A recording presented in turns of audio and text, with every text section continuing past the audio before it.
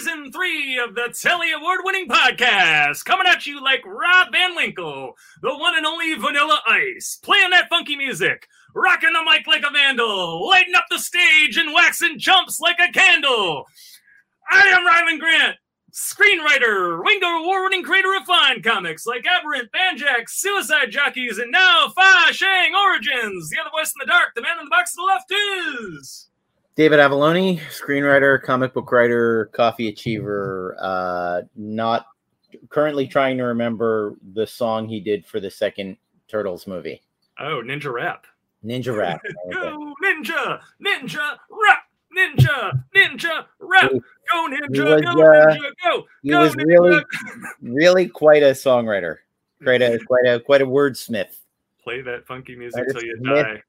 Of music. Anyway, I feel like I'm coming in hot today. I'm speaking 90 miles an hour, and I need to lay off the gas a little bit here. If you missed any of our previous conversations, episodes featuring comic luminaries like David F. Walker, Matt Fraction, Stan Sakai, Kevin Eastman, Rodney Barnes, and many, many more, our entire catalog can be celebrated via YouTube, iTunes, and other purveyors of worthwhile ear cracks. So double on back and check it out.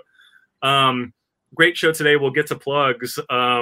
I wanted to show this beauty off to the video audience. I mean, this is great radio, I know, for the audio audience, but our communicator came through, our statuette, this shapely gold beauty right here, shining, glinting, hurting your eyes, shield your eyes. It actually kind of looks like an Emmy that someone stole the ball from. It looks like it was an Emmy and someone ran by, grabbed the tumbleweed that Emmy is holding over her head. And, I feel like Emmy kind of sets the standards for these things. Yeah. So, but look at that arch, and I think it's a her. I mean, should I call it a her, or is that?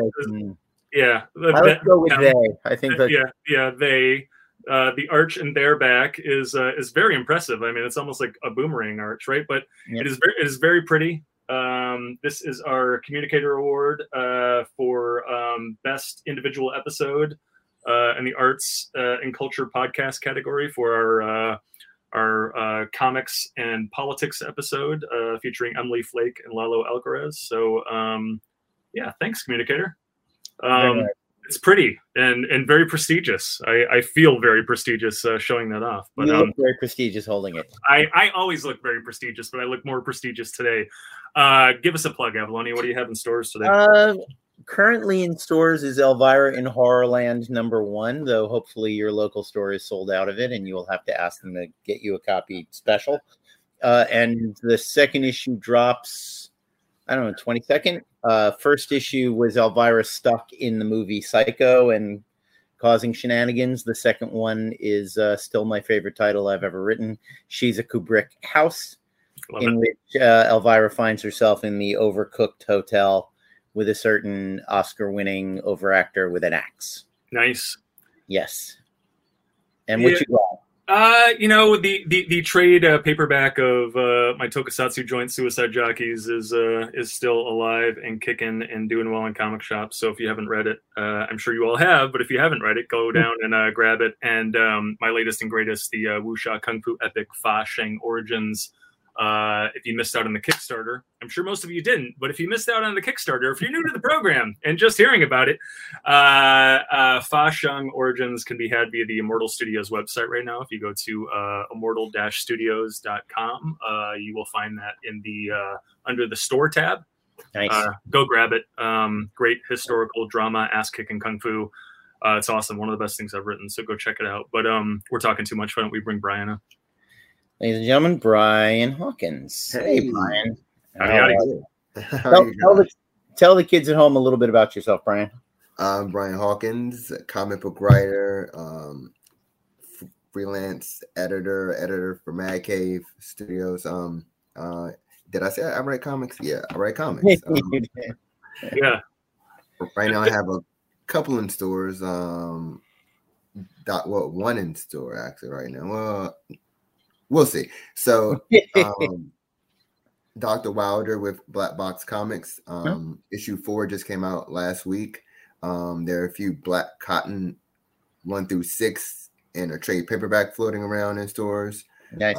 And soon, August 3rd, my creator-owned title with Aftershock, The Vineyard, #1 will be in stores. So available for pre-order now, correct? Absolutely. Yes, go into your local LCS and say, I want The Vineyard by Brian Hawkins. That looks fascinating and good, which it certainly does.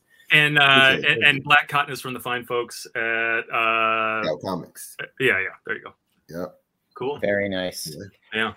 So especially when we have creators on semi one-on-one like this, we always like to sort of do the, there's no door marked comics that you can walk through to get the dream jobs that we all have. So first off, were comics a big part of your childhood, and what inspired you to want to do this? Comics, cartoons, those wonderful Marvel trading cards. Oh man, the action figures, all that wrapped into one. So I have some very fond memories of going to this one particular store that, I mean, if I was to describe it to you, it'd be weird, but like it was like a storefront, and it was just wall to wall comics, and had that, I remember that smell, the smell of the back issue smell. Yeah, the old ink smell. It's yeah. And so, I would buy a couple comics and a bunch of trading cards. And I still have this love for trading cards. I have some behind me now. So nice.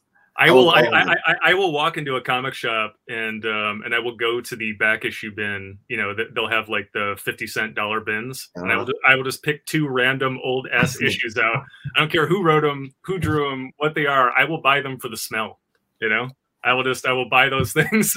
I'll crack them open, just huff it a little bit, and I got my dollar's worth right there. Just keep it in the glove box whenever I need it.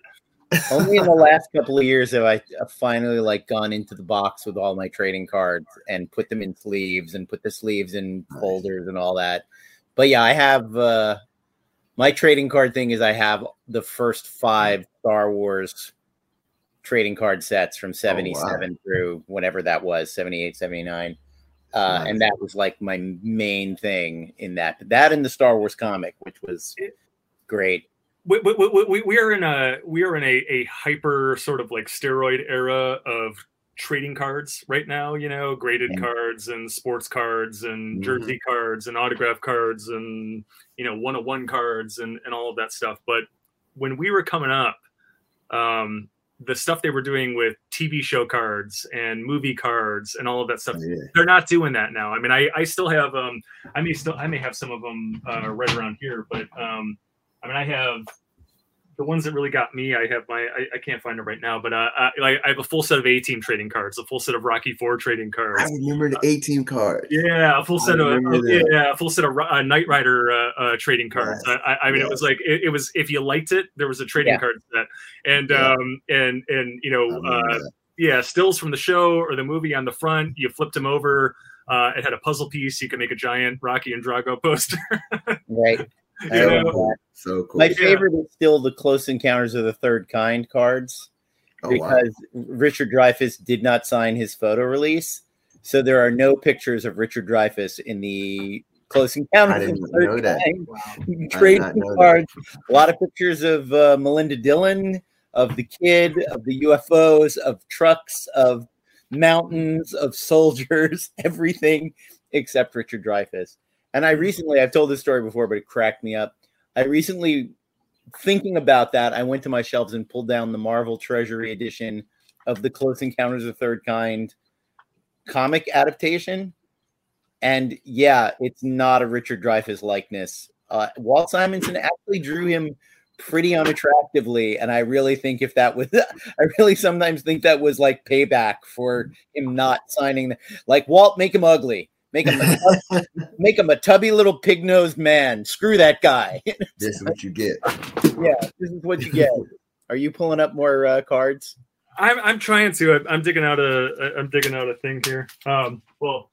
Yeah. I mean, the thing I came across, Operation Desert Shield trading cards, which we all needed. I remember those. Who didn't need a Norman Schwarzkopf? I want the Norman Oh, Schwarzkopf wow. rookie card. Yeah. Well, that might be Wow. A picture of him in Vietnam or some shit. Yeah. Well, wow, that's intense. Yeah, I'm. That's incredible to see. Yeah.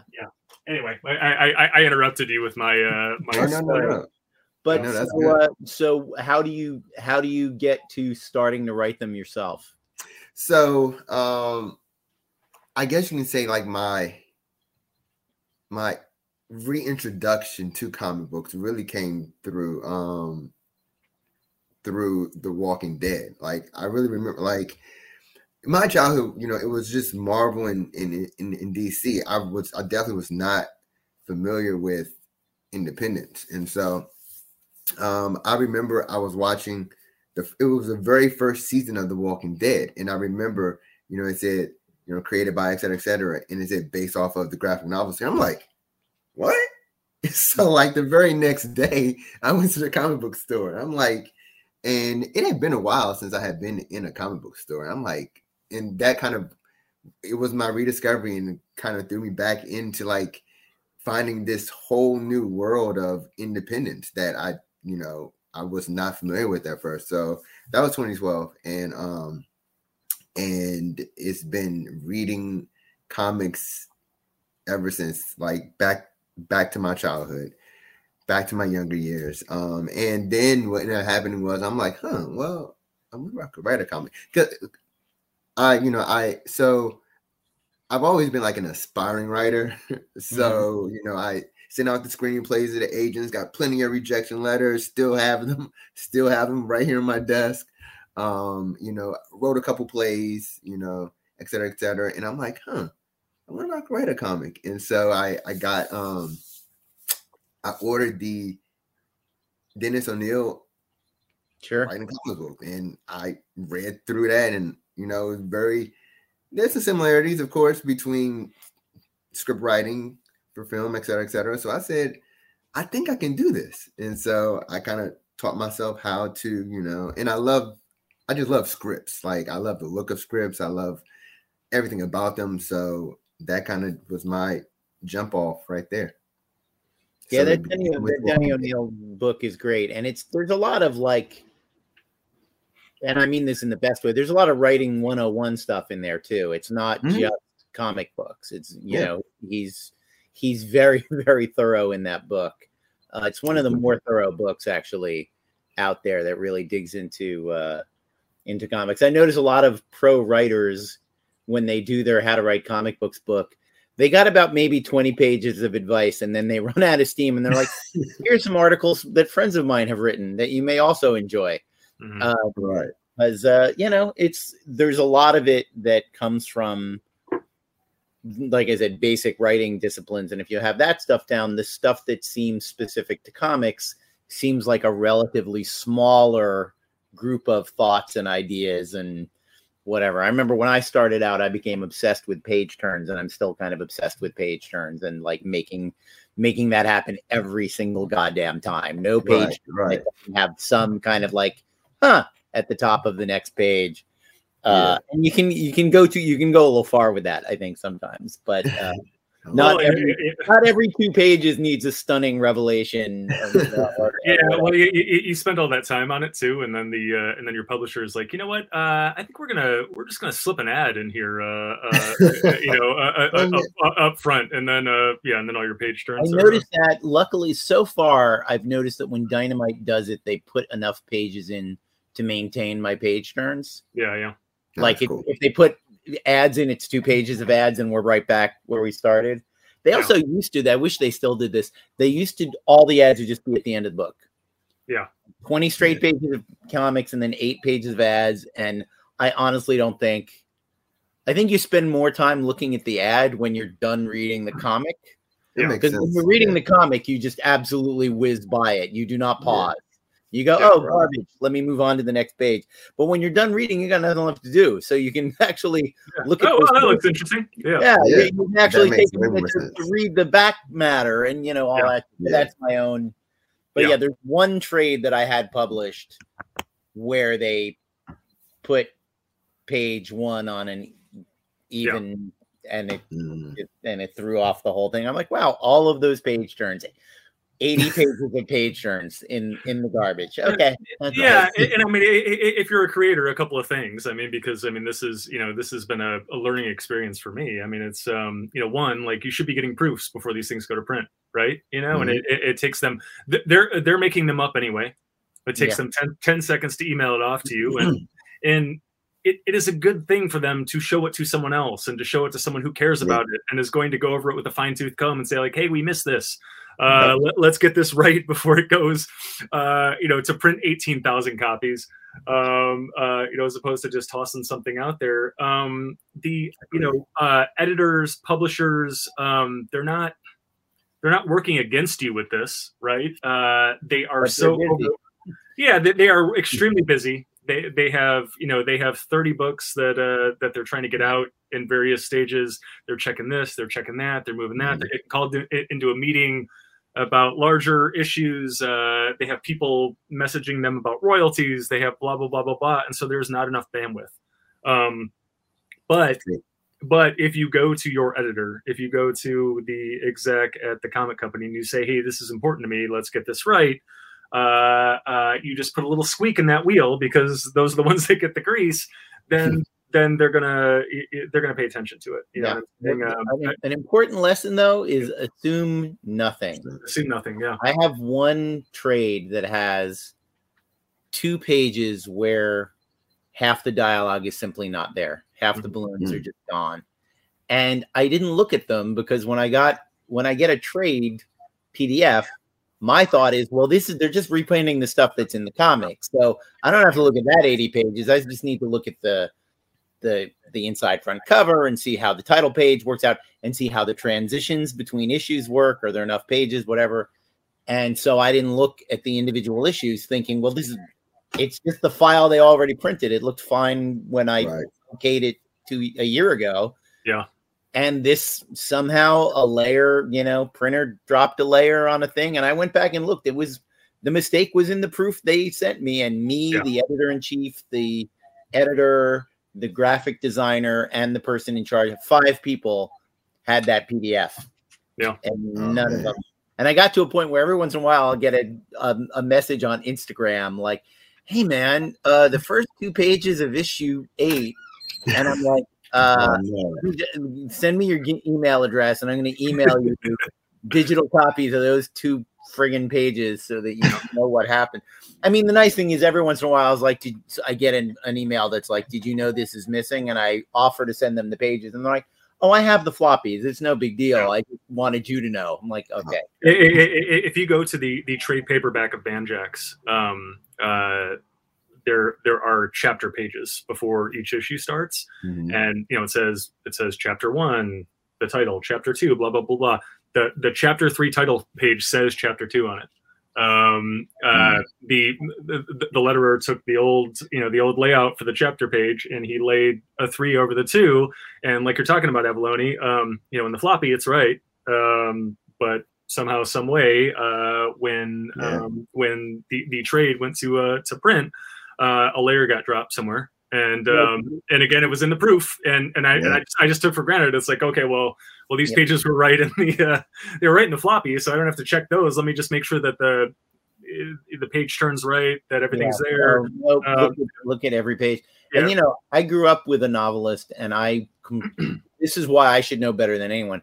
I remember watching my father literally pacing around the house with 200 pieces of paper in his hand and a pen, going, nope. Oh wow. Nope. He would get galleys of a novel, and a part of his job was sitting on the couch with these pages going, no, that's wrong, and stuff still gets by, Yeah. He wrote a book in 1953 called Paul Dolores, and when it was reprinted in 1972, they wanted to update the references. So they changed every appearance of New York Giants to New York Mets, but they did not change the names of the players. So they had a bunch of 1950s New York Giants players playing for the Mets in 1972. And I'm like, that guy's actually dead. We'll cross him off then. Yeah. The idea of that, like that tangible, visceral paper edit, is really interesting. I mean, I you know, I came up. I mean, I've been in the film business long enough where it's like, well, you wrote on Final Draft, but at the end of that, you printed out your 90 to 120 page document. Yeah. You got the red pen out and you went to work on it. You know what I'm saying? And there was like there's just like a tactile, physical. Yeah, exactly. And you just work through it. And, and there's something about seeing it laid out, and you're drawing arrows and you're moving stuff, and it becomes this. And I don't do that anymore. And I think, you know, the biggest thing is like, I mean, digital workflow has just become the standard, and speed has become the standard. And for me, a lot of it is an environmental thing. Like, why kill all those trees, right? But there is something missing, and you know, there are still editors, comic book editors, that will print the pages out and they want to see how they look. And you know, I remember you know, Brian Cunningham, who was my editor on Fashing Origins, has all these tricks where you know, he's trying to make sure that the coloring on the cover is right. And what he will do is he will convert the cover to grayscale, and he will flip the image upside down. So your mind is not processing. It's not putting the picture together necessarily, and he will test where the eye is going, and you know, and he can just tell you, like, the eye is not being pulled to the right place because of this. You know, you convert it to grayscale, you flip it over, let's see where the eye goes. Well, the eye goes here. Well, the eye shouldn't be going here. It should be going here, like to the guy's face. So we have a problem here. We need to adjust the coloring so our eye is going to the guy's face. There are these physical tricks, I think, that really bring something to the table. And my worry is that we work so quickly now. We are so digital, and we are so onto the next thing that we've ceased to do a lot of these things, right? Yeah. Well, it's like any of the digital tools, you know. Walter Murch, in his great book on film editing, says that, you know, it's great to be able to say, call up scene 5, take 3, because that's what it says in my notes. But in the old days, you had to take a reel of film, and you were scrolling through those first 3 takes before you got to take 4. And maybe you'd see something that you didn't think about when you made your notes. And he said, all you have to do to correct this is go, you know what, I'm going to look at those first 2 takes again. I'm going to do as if it was on a reel. I'm going to call up take 1 and take 2, and I'm going to spin through them real quick and see if I missed anything. Yeah, but it does take an effort to, like, remind yourself, but it's interesting. I come from a very, you know, I'm older and come from a completely paper, non-digital world. And I still tend to do, if not first drafts, at least outlines in a notebook. I have notebooks for every project, and I at least do basic outlines, and then I retype, sort of like it gives you a de facto first draft. You know what I mean? Like the fact that you, between retyping a thing you wrote down, you rethink it. And that's just that one more draft, that one last rethink. So that tends to work for me.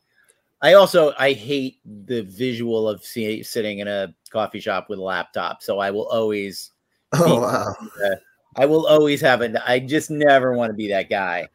So I'm always sitting there with a notebook.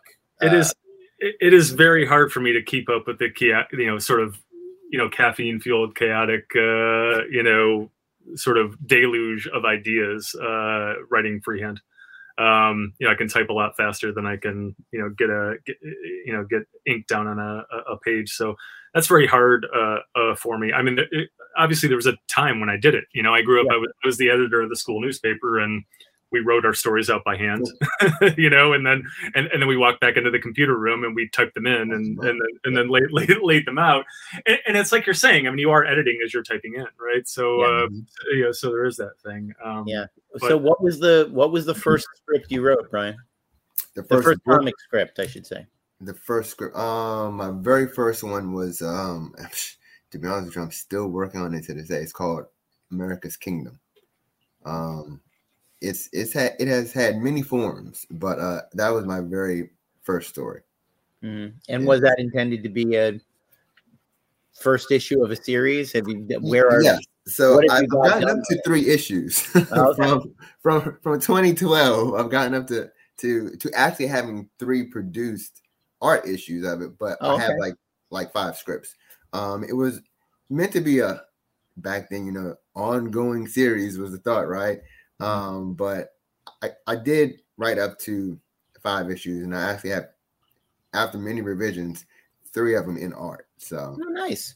Yeah. And you're looking for a place for it to find a home?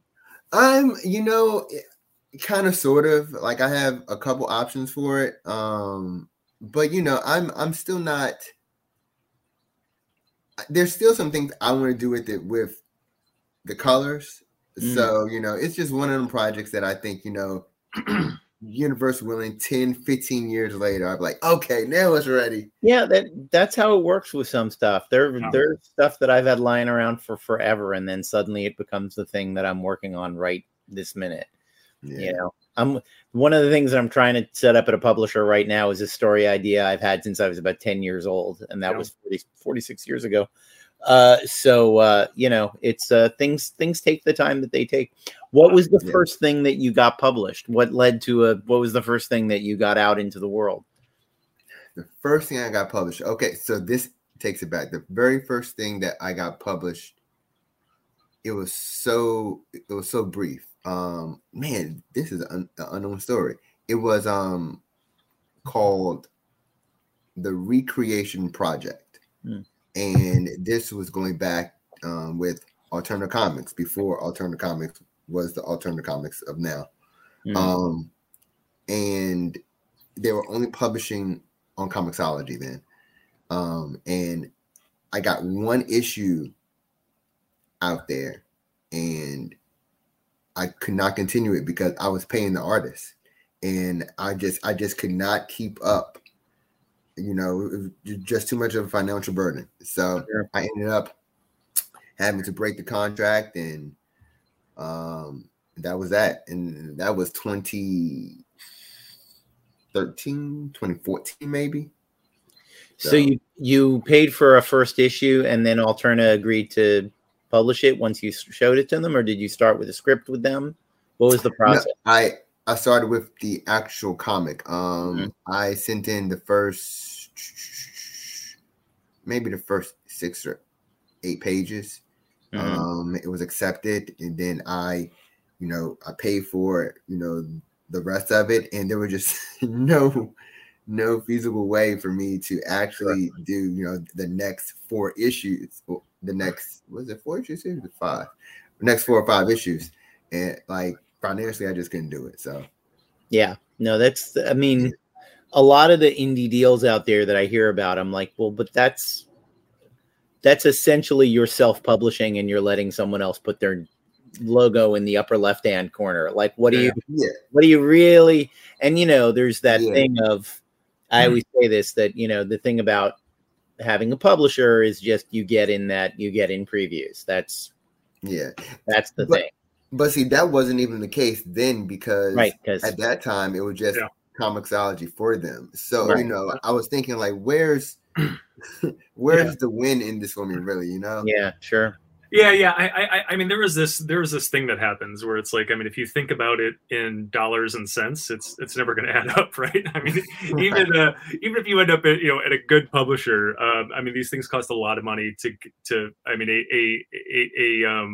a creator-owned book costs a lot of money to get across the finish line, right?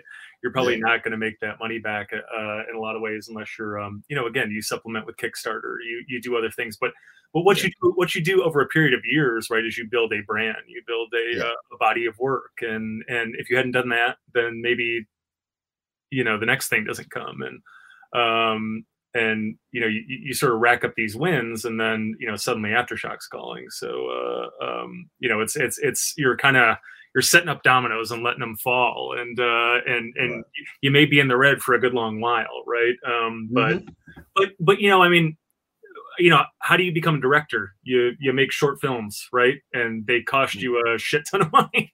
And hopefully you do a couple of them, and you get into the right festival, the right person notices, it becomes a calling card for a future gig down the line, and hopefully you make a career out of it. I mean, it's the biggest piece of advice I can give somebody is, like, if you think about it only in the here and now. Like, oh wow, this is going to cost me 10 grand and I'm not going to make that back. I can't do that, right? Like, but if you think about this as a marathon and not a sprint, and that this is the necessary step, you know, then because here's the thing, is like you did this thing with Alterna and it didn't work out how you thought it was going to, but that wasn't the end of it.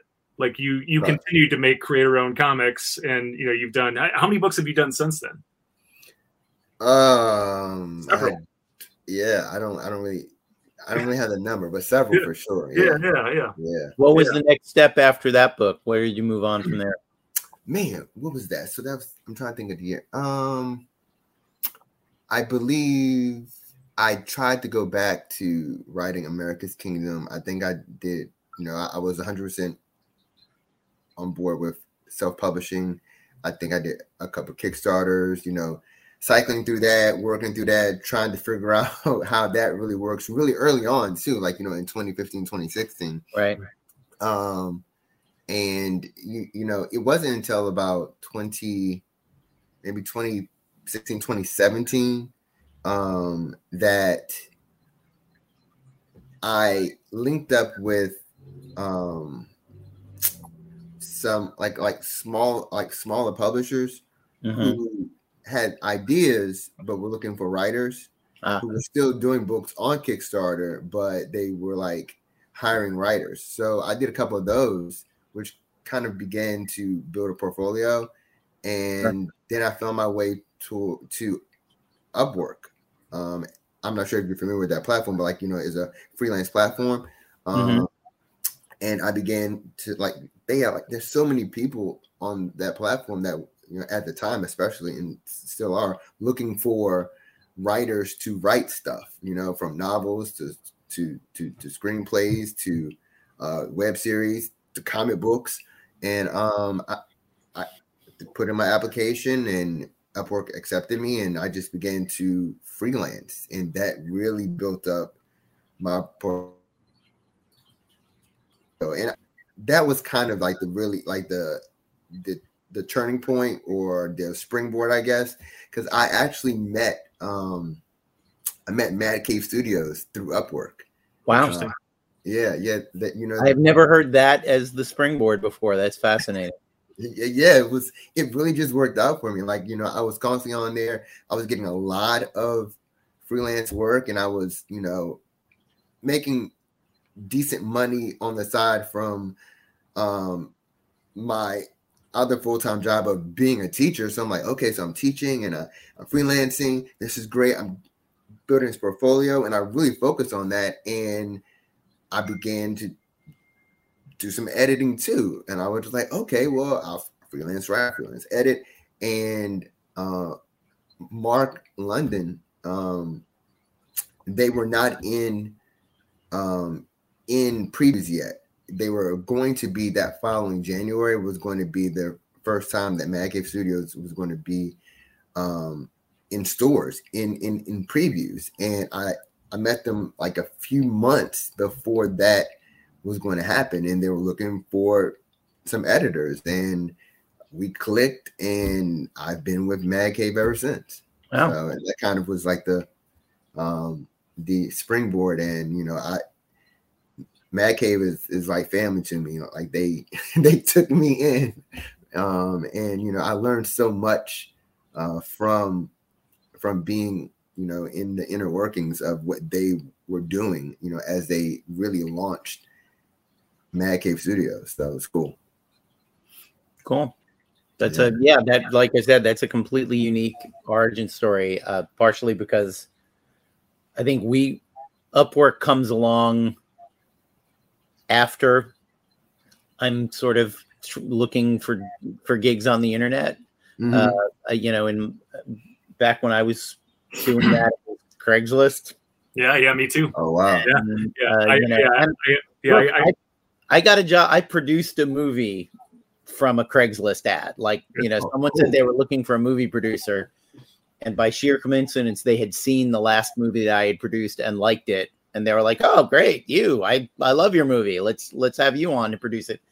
So that was nice, but so much garbage. And so the number of times that I just was bored enough to write someone and say, hey, this thing that you wrote violates state labor laws, so you should probably take this down.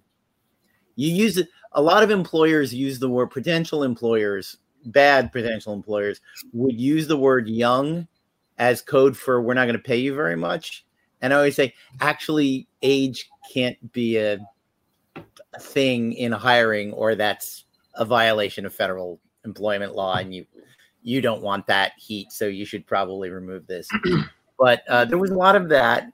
You also got a lot of, I was mostly a film editor at the time, and you would get like, looking for a film editor, must be multiple award winner nominee with over 30 years experience, copy and meals provided. Yeah. You're like, really? You want an Academy Award nominee and you're giving him a DVD for his work, for working for you for a month. I love those early years where, being a film student and, whatever, having a contest win or something like that. And you would just, sometimes it popped up on Craigslist. Sometimes it was a friend of a friend or, acquaintance of an acquaintance. And it would be like, hey, they want a lesbian vampire movie with a tank in it. And they're going to pay somebody $5,000, and you get on the phone with somebody and sometimes it works out and sometimes it doesn't. And, I think I would have been, one, like, when you're young, and hungry and you're in film school and you're trying to keep the bills paid and everything, getting paid to write anything is a great thing. And I think I would have been less open to it, but I worked for Hal Hartley for a period of time. One of my first jobs in the film business was I worked in development for Hal Hartley. I helped build kind of a development program around him. And one of my first jobs was, Hal had been writing for a couple of decades at that point. And like any of us, when you do that, you have a mountain of scripts that never got made, right? They're just sitting on a shelf collecting dust. And so my first official task was to go through these old scripts and kind of cull through them and just see if there was anything in there that we could get some traction on, that we could go through. And a lot of these scripts were this sort of thing where, Hal's a brilliant writer. He writes his own stuff, but this guy could have made hundreds of millions of dollars as a script doctor. Had very little interest in doing anything other than his stuff once he was established. But before he was established, he's a student or whatever. He's trying to pay some rent, and again, someone would come out of the woodwork like, well, we have a couple of boats, and we want a zombie thing, and there's this great lake house. So those are your 5 variables. Let's write a movie around it. One of these things ended up being this zombie project called The Ill, that we ended up getting George Romero attached to, and I got to help supervise some rewrites with George Romero on it, which was I was 19 years old, and mini dream come true. The Ill is probably, it never got made, but it's probably out there on the internet somewhere. But so this was good enough for Hal. And so when I was young and in film school, I'm like, well, if it's good enough for Hal, like, why don't I take the $5,000 to write the lesbian vampire movie that these people have, and so there's a lot of that stuff. And here's the thing: is that stuff still comes out of the woodwork, I'm more firmly established now, and I don't have the bandwidth I did, but there's still these opportunities that pop up. We're like, hey, we have a significant chunk of change and we want this turned into a comics book. Can you help us out? Yeah. And I, if I have the time and the pay is good enough, I'll take it. I might not put my name on it in the end. Yeah. And if I can't take it, I will sort of pass the puck to somebody who does have the bandwidth for it and can use the money. But there's a lot of that, and I think finding, making a career, building the foundation of a career out of it, like you did, is very interesting. I think I was using it to, again, to keep food on the table, like during lean times. But the idea of like, hey, I'm gonna pour a fucking cement slab with this shit, and then I'm gonna build a pretty house on top. That's awesome. I definitely appreciate that. It worked out. I don't know if that's like the I don't know, appropriate or the best path, but yeah, it's work, and you get paid for it, and you could be a portfolio. I do think that you have to be like, you have to pick what projects. You can't do everything all in all things.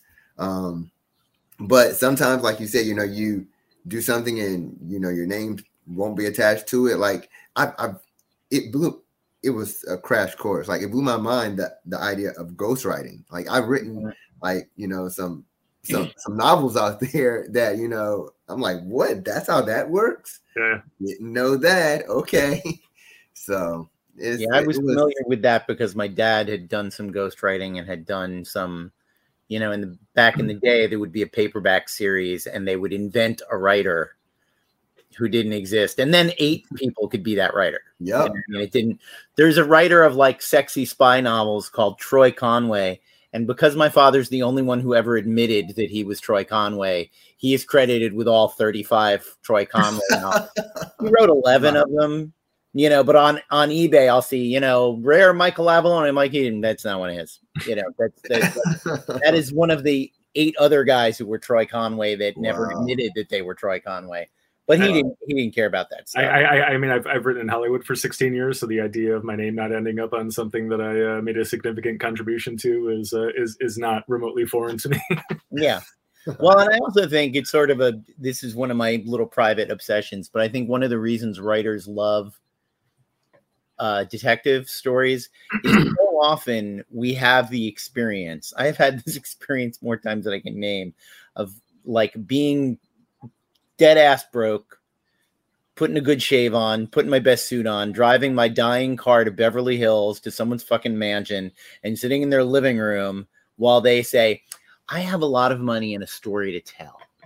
And like being the person that solves the rich guy's problem for him, and his problem is he's always wanted to be a novelist. He's always wanted to have his name on a movie. And sometimes you feel bad for taking their money and you feel a little bit like a hustler because you're like, it's never going to be published and this movie's never going to get made, but I will write it for you. And, I had a guy make a deal with me it was a pretty good premise and I wrote a good script and then he ended up hating the script for some reason. And we had originally signed a contract that I owned 50% of it. And he hated it so much. He was like, I want to buy your 50% back. And I quoted a figure that was double what he had paid me to write the script. And he said, sure. And I bought a car. Oh, wow. And that movie he could have fed that money into an incinerator. That movie never got made. Like he was complete. And I sort of went like, he will never be capable of getting this off the ground. So this is a really good bunch of money to take. I sort of went through and strip mined all of the stuff that was really original out of it and then gave him that copy. And I said, you can own this one outright. And he went, great, fine. So sometimes I think I'll do something with that story because really the basic premise was reconfigure Robin Hood as a sci-fi movie. Mm-hmm. I was like, that's like falling off a log. And I love that movie. And it's, and he meant, he didn't mean the basic like, meant the Errol Flynn movie, which is a flawless plot. I mean, that's as good a action movie script as you'll ever find. But yeah, so it's still a good premise, and maybe someday I'll give him his car money back, do something with it. But yeah, I got a pile of those dead objects lying around. I always compare those kind of scripts to Frankenstein monsters. You spend a lot of time in the lab, you cobble something together. You pull the lever, the lightning strikes, the thing doesn't get up and walk off the table. You go back to the graveyard. Yeah. Back to the graveyard with my shovel. But as long as somebody paid, Yeah. And I had an experience recently where the first ghostwriting I did in 91 and 92, the producer kind of forgot that it was ghostwriting and posted an interview with me on their website saying that I had written these 2 movies. I was like, okay, if we're admitting that now, great. Like it only took 30 years. Would have maybe helped my career when I was 25 if you had admitted that in, 94. But It happens.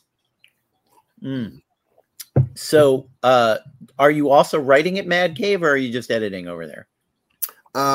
Say just editing, but you're editing. Just editing. I'll say just editing for right now. I got a couple things in the works, but nothing official yet. But predominantly, it's just been just editing. What was the process of setting up Black Cotton at Scout? How did that go? So it was fairly smooth. It was kind of informal to an extent, where I linked up with Brendan, the CEO. He put something on Facebook about looking for some short story ideas. Like this was like in 2019, and like late 2019. And so I messaged, and then I sent some of my stories over. Nothing really panned out from them, except for the fact that he really liked my writing. And so we just began to talk. And he knew that I also was self-publishing, writing comics, and I was editing for Mad Cave. So when Patrick and I, we were already working on Black Cotton, and we had already finished like the first issue, and we hadn't decided what we were going to do with Black Cotton. Our first thought was we were just going to self-publish it. I was like, well, what do you think about Scout? And Pat was like, you think? I'm like, well, I'm kind of in touch with Brendan. He's real cool. I think we can send it to him and see what happens. And so I kind of did like an informal pitch to Brendan. He said, yeah, send it in. So we sent it in, and like a week later, they were welcoming us to the Scout family. So we were crazy excited about that. Well, and that brings up a good point. I talk a lot about networking and how misunderstood it is. And I think the number one thing is to let go of the desperation that this is the moment, this is the thing, this is the project, this is the thing that has to go for me. It's like you and Brennan tried to work a thing out, nothing came of it, and then I don't know how much longer later you circled back and you got a comic at his company, and that's what it's. Networking is making friends. People are always like, people only hire their friends. Damn right, I want to work with my friends. Everybody wants to work with their friends.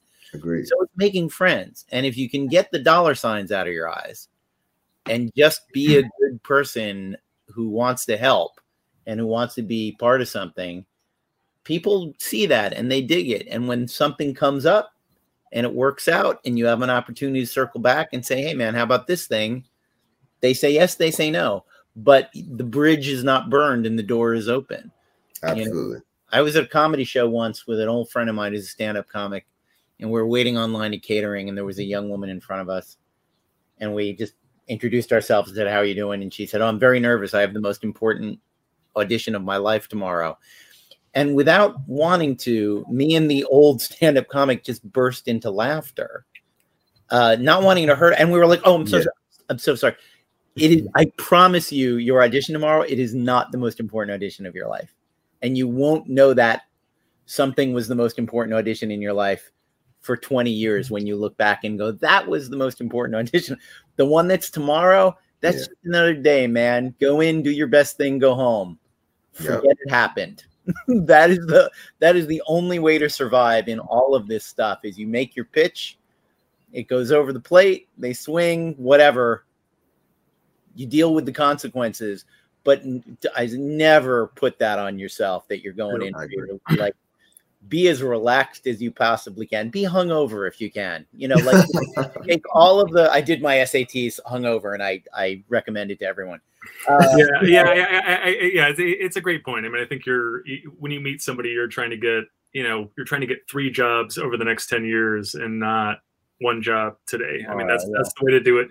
An editor is trying to put together a very complex puzzle in their heads, right? And you may fit into that puzzle, that picture immediately, right? But they may say, oh, you know what? This is a really pretty corner piece. I'm going to need this later. So let me stick it up on the shelf, and whatever, it might be tomorrow, it might be 2 years down the line. They're going to be putting together that corner of the puzzle and be like, oh, you know what would be great? This one. And so you are not trying to get into the picture right here and right now. You are trying to be the piece that gets put up on the shelf and stored for later, right? And that's how all of the best relationships, and whether it was film and TV or comics or anything for me have gone. And I find that if I get one job with somebody, I usually get 2, 3, 4, 5 jobs for somebody. The TV show I just sold to Lionsgate, it started with a production company, and it's the 6th film or TV project they hired me on. They like me. They know they can count on me. They know I'm not a cretin. I'm easy to get along with, right? And so that's all you're doing is, you are trying to build a marriage, and you're not trying to work a one night stand. I mean, I think all about relationships. I think that's the way to say it. Yeah, no, and it's in all of your relationships. I was gonna say it's in all of your relationships, and I always say comics is a community, and your collaborators are your immediate community, your immediate family. And if I do an interview about something I got coming up and I don't mention Taylor Esposito, I'm a bad guy. You know what I mean? Like, talk about your colorist, talk about your letterer. It ain't just you and the penciler, man. It's a whole team. And when you not to say that it's about some sort of calculated buying of loyalty, but it's like you treat people like a human being and like a professional, you will get treated well by them the rest of your career. And it's, just basic human respect. My father actually taught that to me. He's like, look everyone in the eye, shake their hands, ask their name, and treat them with respect. And if it doesn't come back, you never need to talk to them again. If it comes back, you got a lifelong relationship. Yeah. And they're your go ahead. No, I was just saying that's true. Yeah, that's true. I mean, they're your immediate collaborators, and then they're your friends, right? I mean, I think comics in general is a team sport. This podcast is about that, really. I mean, it's become a cliche now, but if a door opens for me in comics, the first thing I try to do is jam 12 of my friends through it before it closes. And I just think that's good. That's good baseball. It's good karmically. It's good for everybody. It's like, a con calls me and says, hey, do you want to guest? Do you want to do this? It's like, oh yeah. Do you need more people? Because these 6 people I know, I could put a call in and oh yeah, we actually do need some people. So, let me keep moving, guys, move through the door before it closes. If you operate that way, my opportunities are your opportunities, then it gets reciprocated. You know what I'm saying? There's a reason why, Charlie Stickney and I are so close, because we both have that same philosophy. Great guy. And you know him well. And it's if I have an opportunity, it's Charlie's opportunity. If Charlie has an opportunity, that's his opportunity. And it's been like that for a long time since we were both, trying to sling self-published books at cons and stuff like that. And now Charlie is the co-publisher of a great comic company, right? And that's what happens over the years, right? That assistant you were nice to 10 years ago is now a VP at Warner Brothers, and they remember that you were nice to them, and when you show up on the meeting sheet, they get excited and they're more interested in reading your material and all of that stuff. And you may believe in karma or you may not, but I think if you hang around comics, if you hang around film and TV long enough, you see that whatever you send out comes back to you like tenfold, right? So if there was ever a proof of karma, there it is, right? I wanted to ask about how you feel about being an editor versus being a writer. What's it like working with other writers for you as a writer? I really, really enjoy it. I really feel like they kind of go into each other. Like and I'm not sure if that's normally how it works for an editor who is a writer or a writer who is an editor. But for me, and I think being a teacher for 17 years kind of helped me with like being able to take a step back and really look at what's in front of me, look at the story. So in that sense, like I really enjoy being able to kind of exegete, dissect the craft. What's author's purpose and what they're attempting to do and how they're doing it. So, and from that, I learn a lot that I then apply as a writer. So they both feed into each other for me, at least. Sure, I can see it. I think I do think that teaching is sort of baked into writing a little bit. Because it's storytelling, and the best teaching is storytelling. 100%. I'm a history obsessive, and sometimes a friend has made a mistake of asking me to explain some historical event for them, and I do it, and they're like, well, that's fascinating. And when my history teacher told me that shit in 7th grade, it seemed boring as hell. And I'm like, well, but they're stories. They're great stories. Yeah. And if you key into, to me, teaching is, let me tell you a great story, I mean, particularly history teaching, but a lot of teaching. And I'm not an editor per se, but I've been doing development work the last couple of years with a production company out here. Okay. And every time they send me a script or an outline or something, I have a moment of like, what if I don't have anything to say about this? And weirdly, I always end up having something. It's never going to be one major thing that strikes me as a flaw or a thing that needs to be altered or changed. And it's just always that, like, but I pick up the script. I'm like, I know these things are never flawless, but what if it's all just dumb little nitpicky shit and not like, hey, one of your foundational struts on this building is going to collapse and you're going to be in a lot of trouble. Knowing you for a good long while now, your problem is never going to be that you don't have something to say about. Yeah, no, I'm worse than you with that. But I think we're both good in terms of we will have feedback at the end. Yeah, it's and I enjoy it, and there is. It's different when it's your story. There's a great freedom in like. It not being your child, and you can say, that kid needs speech therapy. Like, you're not wrapped up in it. You're not like, oh, that hurts my feelings. It's like, no, that's true. And I also think that when writers do it, I think we're a little better with delivering the message well.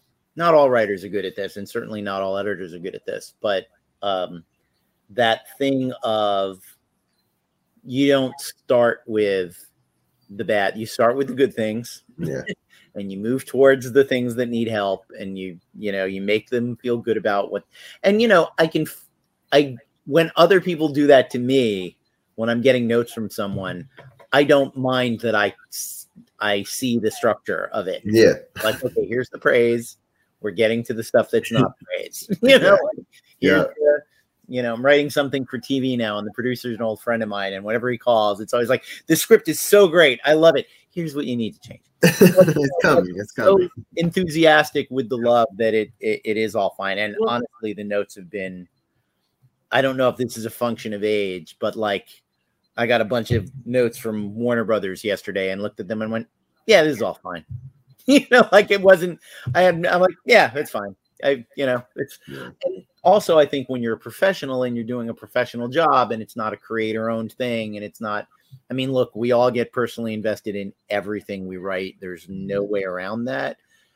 But when notes are precise enough, when it's, we don't like this one line on page 8, change it to mean something slightly different like this.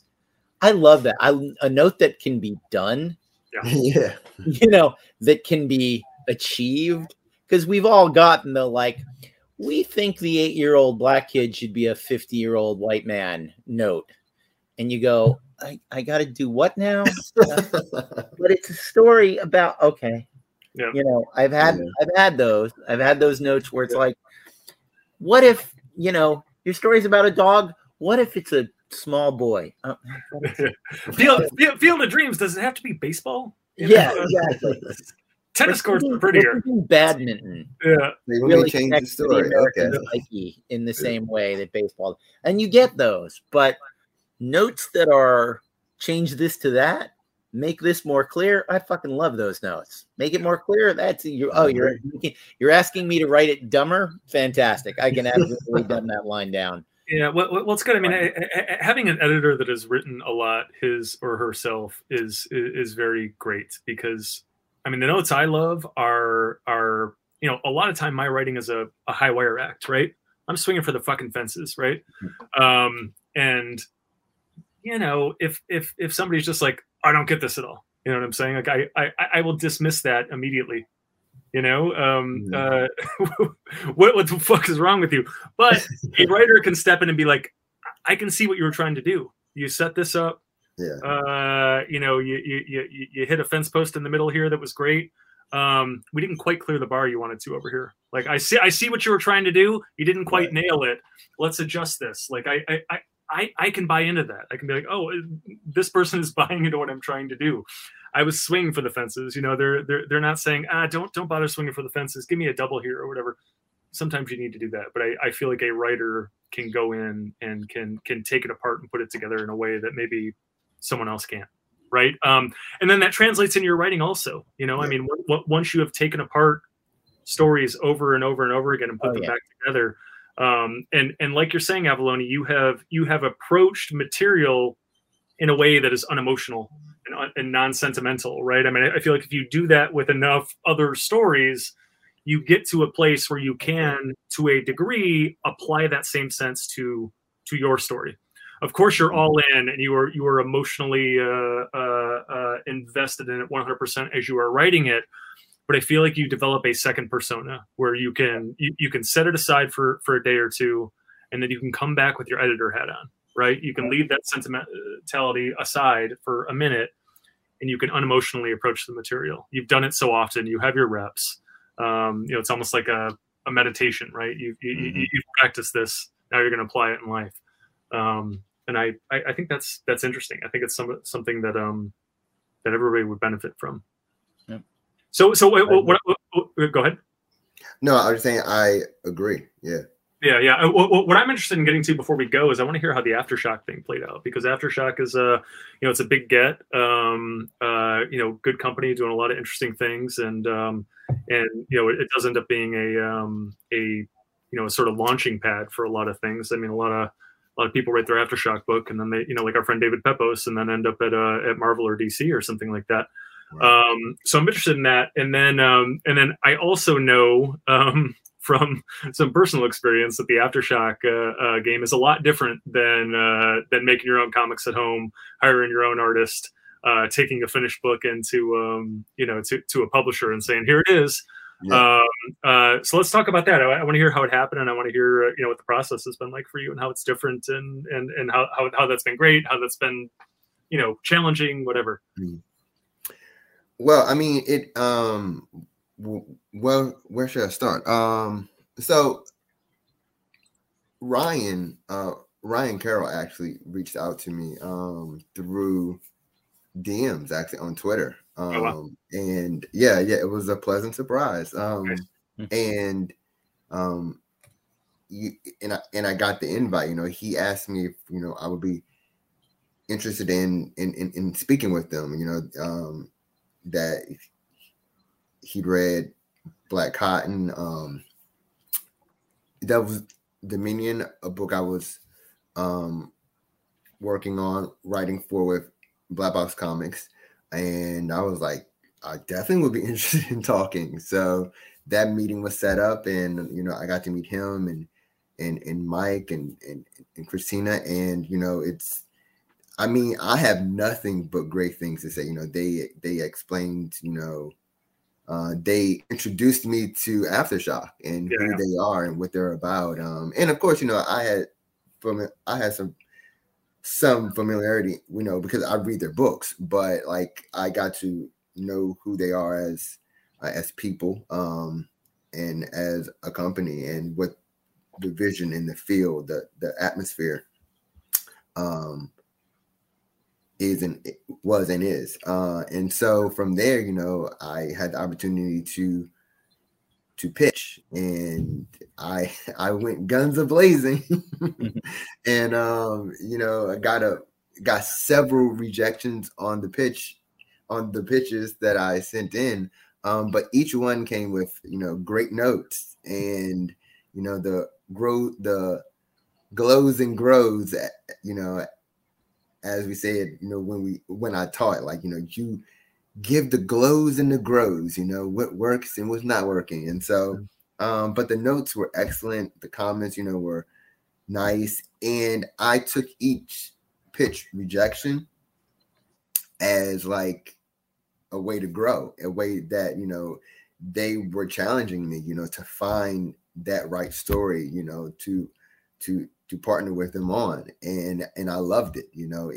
It's not, no one likes rejection, or like you think you have a great idea, like, yeah, that's it right there. And then all of a sudden it's like, oh no, that's not it. Okay. And you can do one or two things. You can go sulk and like, man, what's wrong with this idea? Or you can say, okay, well, that wasn't it. What is the next? And I honestly took it as a process and as a journey. And, I didn't immediately just come back with something else. I let life was influenced by everything going on around me, being inspired, and letting that creativity just, well up. And then when I felt that I had a story that either I was kind of churning on anyway, when it felt right, I went back and I sent something else in, and that led to the Vineyard. And the Vineyard, though, when I sent that, it felt right. It felt different from all the others that I thought was it. That one I felt it. This is definitely it. Yeah. Yeah. And so you're sending them, 3-4 page documents to start? Yes.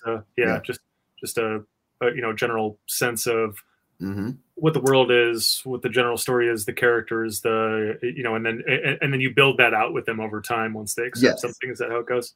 Yeah. Yes. The process after that, I absolutely love as well, because it's all that great pre-writing stuff. Yeah. So yeah. What I love about the initial process is, it can be frustrating that you pitch them 5 things, they say no to all of them, right? But here's the thing: is they're not. It's not just a hands-off rejection. It's not just like, not right for us. They're coming back with feedback. Like they have taken the time to analyze this thing, give you feedback on it, and that's feedback that you can take and incorporate into this thing. And now you have this really great proposal for something. It wasn't right for them. Doesn't mean it's not. It doesn't mean it's not a great proposal, right? Absolutely. It's like again, Aftershock is building a very specific puzzle. Like they need pieces that fit their picture. And your Robin Hood take, they may already have a Robin Hood book, right? They may already have a werewolf book. And you may have the greatest werewolf book of all time, but if they're 2 issues into something else, they're not going to publish another one, right? That's what I love about a process like these. And I would say, probably 3/4 of the stuff that I've sold in Hollywood came about because I was trying to slip something into someone else. It was something like this, right? And they were challenging me on my ideas, making me build them out, right? So I build I'm developing something with a director, right? And we build out this really great thing that goes nowhere. And it's easy to be like, oh, that sucks. Like the director left. The studio said no. I wasted all this time, but you didn't. You have this meaty story. You have this beautiful piece of marble now that can be made into a beautiful statue somewhere else, right? And so not only did you, not only every time you're coming to them with great ideas, you're earning more respect, and they're falling in love with you over time as you're doing this, and you are laying down the track to eventually get that one sort of past the goalie at Aftershock, and you did. and it's challenging you to come up with new ideas and take an idea off the shelf that you haven't built out yet. And I feel like that is where the real writing work is done. Of course you're gonna build that story out later, and you're gonna make the issues, and it's gonna be great. But it's like, well, not only did you do that and get this thing made, well, now you have this trove of really well developed ideas that when your Aftershock book hits and IDW calls, reaches out to you via your DMs, which rarely happens, and that's awesome. And says, "Hey, what do you got?" You're like, "Well, actually, I have these 4 things right now." And one of those things weren't necessarily right for Aftershock at that time, but they may be right for IDW. They may be right for Dark Horse. They may be whatever. True. Particularly when you have more cachet, and so it's like that's really interesting to me. That goes, my dad, when his first published novel was his 7th written novel. Yeah. And eventually, I think 5 out of the first 6 did get published somewhere.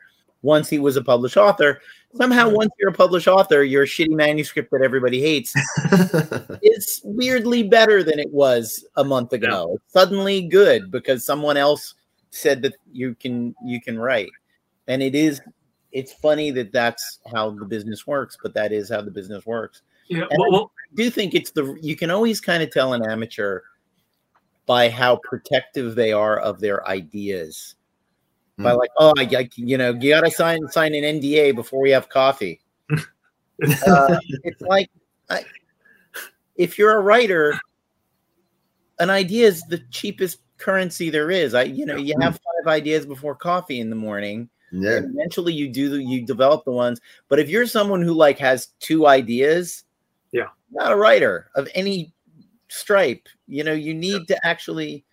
Howard Chaykin told me a story once about getting headhunted to write television, and the producer, he asked the producer, "Why me? I'm a comic book writer," and he said, "Because you monthly comic book guys, you're coming up with a story every week and a half. Like you have to. You can't survive otherwise." He's like, "The guys in my writer's room put their name on 1 script a year, and if they have 3 ideas over a 24 episode season, they've had a great year."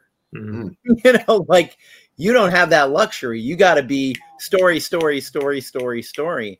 And the degree to which having this as a full-time job has made me someone who and I say this at the risk of it sounds braggy, but it's like someone comes to me with a job offer and says, "Hey, I'm doing a thing. I just finished a script the other day for a Shakespeare horror anthology." Ooh.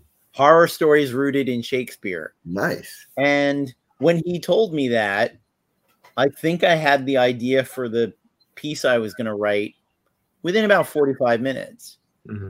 I don't know that I would have been that good 20 years ago.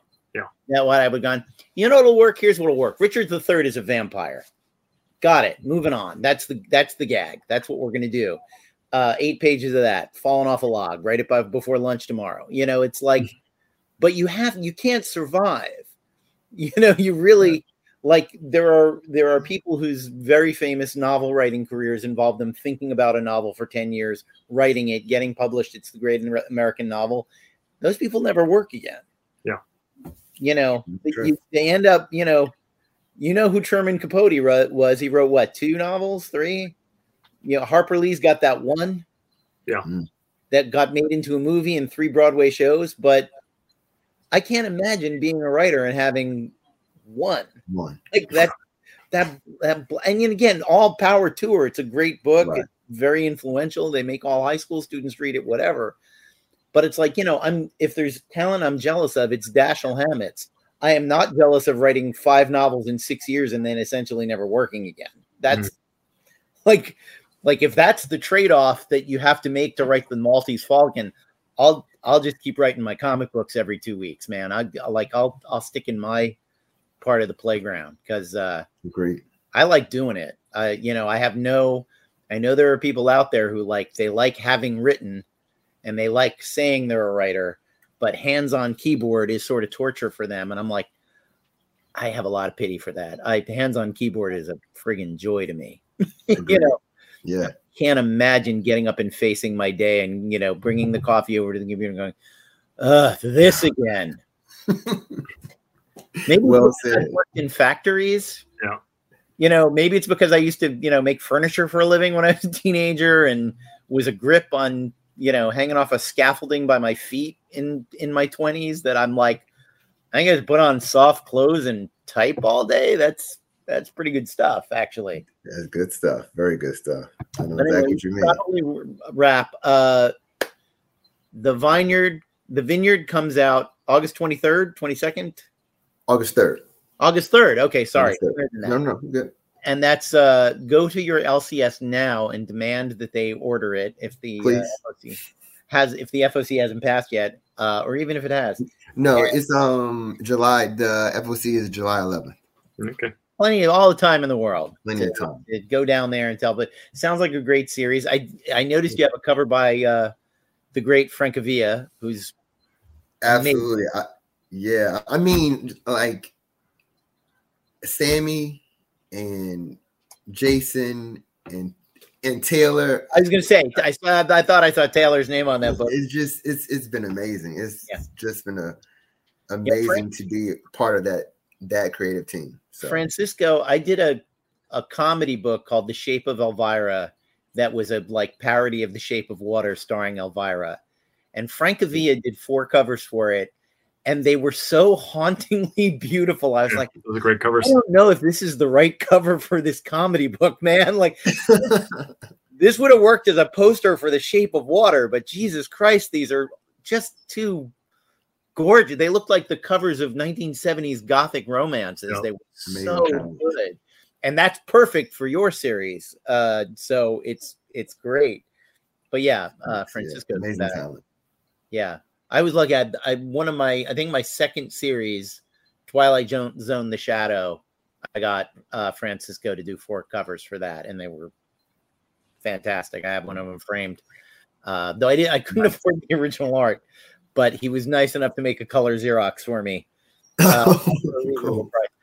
But where can people find you on the net, Brian? Twitter a lot at Brian Hawkins. IG Brian Hawkins Writes. Substack Brian Hawkins Writes, which is basically everything for me. Brian Hawkins Writes. My website is the exact same thing. The only thing I don't have is Twitter. So Facebook, Twitter, IG, Substack, and website. Brian Hawkins Writes. Great. And Ryland, where can the kids at home find you? Check out me on Substack at Ryland Grant Poops. New thing I'm launching. No, that was a bad joke. I've resorted to poop jokes now. I'm tired. Well, now you're award winning. You feel like you can get away with it. Yeah, there you go. Bring. There you go. I am on all forms of social media. This thing is falling apart right now. I'm going to try to tape it back together. You can find me on all forms of social media at Ryland Grant. It's RYLENDGRANT. I always spell it for the people who are listening because it's not a real name. My parents drunkenly arranged letters and saddled me with it, and so now I have to spell it for you. But my books, the Ringo Award-winning Aberrants, the 4-time Ringo nominated Banjax, and the Tokusatsu joint Suicide Jockeys can be found at fine comic shops everywhere and online via Amazon and things like that. What's that? I said nice. Nice! And my Kickstarter books, the Astral Projection Thriller, The Jump, and the Fargo-esque crime drama, The Peacekeepers, can be found on my BackerKit shop. If you go to thejump2.backerkit.com, that's the jump one word, and the number 2, thejump2.backerkit.com. You'll find those there, autographed copies of Banjax and Aberrant, and rare con variants and all that stuff. And as I said at the top of the show, my latest and greatest, the Wuxia Kung Fu Fit Fa Sheng Origins, can be had right now if you go to the Immortal Studios website, immortal/studios.com. Go find that there. What do you got, Avalone? Nice. Well, currently in stores is Elvira in Horrorland. Note the Psycho-related covers. Oh, wow, pretty. And me and Dave Acosta are trying to bring back the dialogue balloon on the cover. Single-handedly, we are doing it. Yeah. Nice. The Thought Balloon is coming back in issue 3 because I'm all about comics being comics.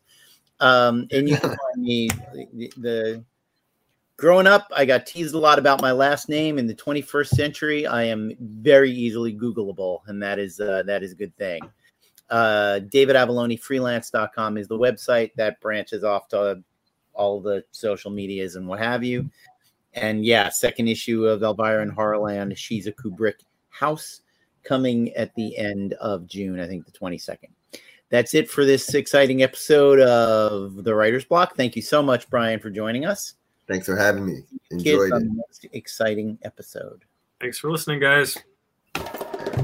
If you're watching us on YouTube, be sure to smash that like button. If you're listening to us on Apple Podcasts or other fine purveyors of ear crack, please leave us a 5-star review. And wherever you're watching and or listening, subscribe.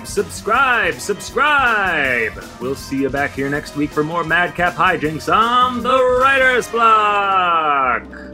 For more information, visit pendantaudio.com. Thanks for listening.